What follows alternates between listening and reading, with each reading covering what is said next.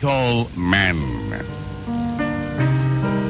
He's just more evidently motivated. And that's why when there you were, all excited, you had your hair coiffed and your makeup on real nice. Your little culottes on, all ironed and really nicely done. And you went, honey, goodbye. And you went to kiss him lightly on the forehead. Suddenly you were shocked when he grabbed your string of pearls around your neck and yanked you down and said, not so fast, Duchess. Yeah, little something has to be dealt with before you go to work. Want to make you coffee? Lay out your Rice Krispies? No. Take care of it. Now.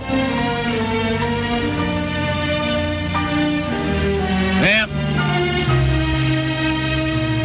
I remember my daddy and my mama had twin beds. And I could always tell when Daddy was feeling frisky. Because I'd hear him go, poopsie whoopsie. Poopsie whoopsie, up for a little funsy wunsy. And Mama'd giggle. Daddy'd say, come on over. And we'll have a little itchy-goo park fun. A little itchy-goo-kitchy-goo. And Mama'd slip out of the bed and she made her way over to Daddy's bed, tripped over a little gash in the rug.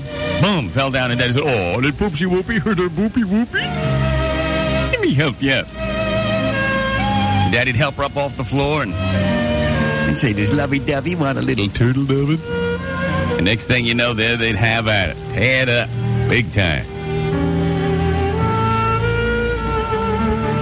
On her way back to her bed, she tripped over the carpet again, and Dad said, you stupid, clumsy hose bag. Get in the bed. The Greasman, DC 101.